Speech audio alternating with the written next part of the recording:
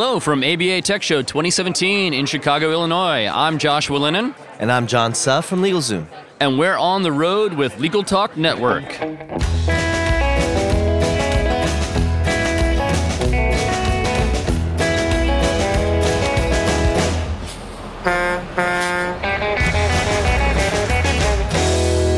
Well, thank you so much for joining us on the road. It's a pleasure to be here today. Today we're talking about John Suh, LegalZoom, and the impact on legal technology companies and the provision of legal services. John, thank you for joining us today. My pleasure. So you were part of a plenary panel that also included Avvo and Rocket Lawyer. And while I thought it would be a contentious panel, it actually ended up being very interesting. And one of the things you provided was an insight from someone who is not a lawyer.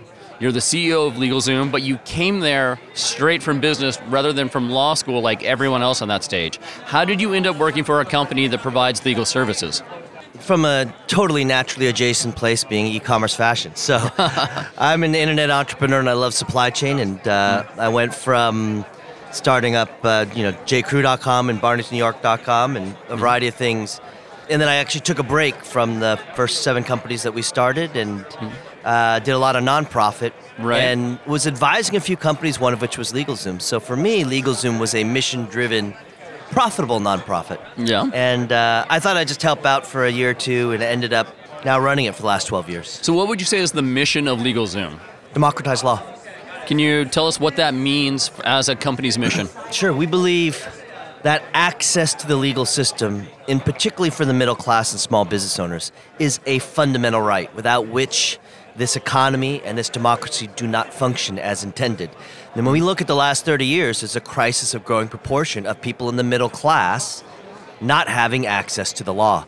And that's really the problem that we seek to solve. Okay. And how does LegalZoom go about solving that for middle class and small businesses? Sure. Well, we have created a platform of people and technology. Interestingly enough, we started as a pure kind of DIY software, and then added a legal plan, and now are a law firm in the UK. So we've undergone quite an evolution in our business model. But the short of it is creating a platform of people and technology that create solutions. Okay. And since the founding of LegalZoom, you've started actually helping vast numbers of people across both North America and now in the United Kingdom. What are some of the numbers of people you've helped with legal services? So we helped over 4 million customers. We execute a last will for folks every 4 minutes. We do almost 4 in 10 LLCs in California, 1 in 9 businesses across the country. Yeah. So pretty much whether it's a trademark or forming business or last will, if we provide the service, we tend to be the largest provider of that particular service. Gotcha. Yeah, and you're actually now becoming one of the most recognized brands in legal services, correct? Yep, about 7 out of 10 adult Americans now recognize the LegalZoom brand, so there's still 30% out there. Yeah, still some more people to reach. And that has not only set up a friendly relationship between LegalZoom and lawyers, and that's what part of today's conversation was. And I think it's very interesting you used the term supply chain earlier. So you view LegalZoom as part of a continuum of legal services that will help people access a greater variety of legal services. Where do lawyers fit in that supply chain? We believe if you listen to the customer, what the customer wants is a transparent kind of flat fee paid by a credit card from a provider that they trust. And for the vast majority of Americans, the provider that they trust for a legal solution must be a lawyer. Yes, absolutely. So we believe lawyers are front and center to the delivery of legal services.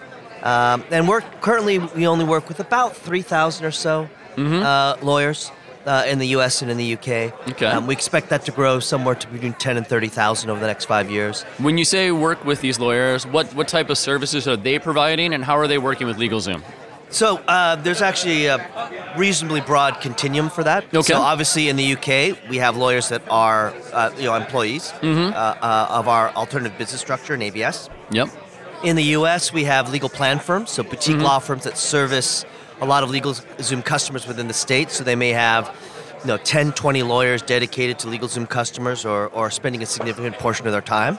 And we will pay those lawyers to service our clients. Okay. Within this legal construct of a legal plan. And then we also refer business to lawyers in more of a straight kind of marketing lead gen way. Gotcha. I've met some of the lawyers who work on the legal service plan, and they actually provide a really interesting service. So it's the LegalZoom customer will request to speak to a lawyer, and then you will invite a consultation between this independent law firm who's on the legal service plan and the LegalZoom customer. Is that an accurate way to describe what's going on? Yeah, so often what happens is our legal plan firm will do a consultation. The majority of time, the consultation is the delivery of service. They get a yes, no, or no, that's not an issue.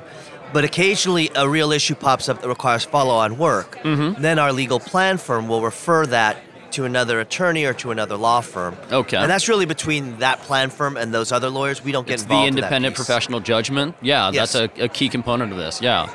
But interestingly, when they give a consultation alongside a legal or for a LegalZoom customer, there's feedback that those lawyers are getting on their performance as well.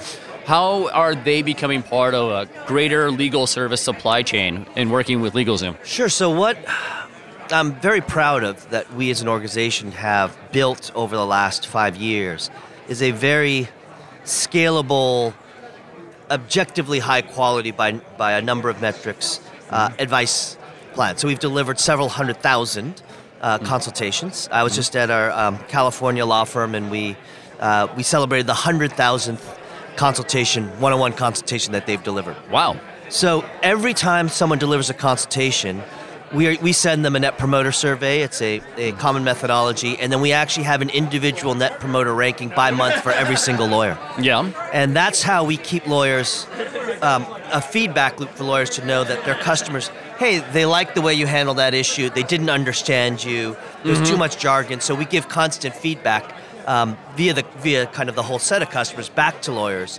And then the partners of those law firms train lawyers as well. That's amazing. And so you've set up, like we've said, a supply chain where we're getting customer-centric legal services, feedback and participation for the law firms that are involved, and everyone moving forward towards a greater access to legal services. Yeah, it's actually amazing to see how many people, most of the lawyers come in with a Net Promoter of 4 to 6%. Oh, wow. That's very low. Over a period of about 6 to 12 months, we'll get them over to a 70%. That's amazing. But, some integration of technology, there's some training, but that is, I think, a core asset of what we've built over the last 5 years. So we're just about out of time. If there are lawyers out there listening who want to learn more about participating with LegalZoom, where would they go to find out more information? So we have an intake form on the site for lawyers that want to be partnered with LegalZoom in any which way or learn more about it. And I'd say the ways that we'll partner with folks going forward could very well be quite different from the ways we've partnered with folks in the past. But I think what will be consistent is that lawyers will become an increasing portion to the majority of how we deliver legal services. Well, thank you very much, John. It was great seeing you at ABA Tech Show, and we appreciate you continuing the conversation on legal services and greater access to legal services for everyone. Thanks for having me. Well, we've reached the end of the road for today's episode. I want to thank our guests for joining us today. I also want to thank our listeners for tuning in. If you like what you've heard today, please rate us on iTunes. We'll see you next time for another episode of On the Road with Legal Talk Network. Great job, guys. What a professional. I didn't know you were a radio guy. I've got a face for radio. If you'd like more information about what you've heard today, please visit LegalTalkNetwork.com. Subscribe via iTunes and RSS. Find us on Twitter and Facebook, or download our free Legal Talk Network app in Google Play and iTunes. The views expressed by the participants of this program are their own and do not represent the views of, nor are they endorsed by, Legal Talk Network, its officers, directors, employees, agents, representatives, shareholders, and subsidiaries. None of the content should be considered legal advice. As always, consult a lawyer.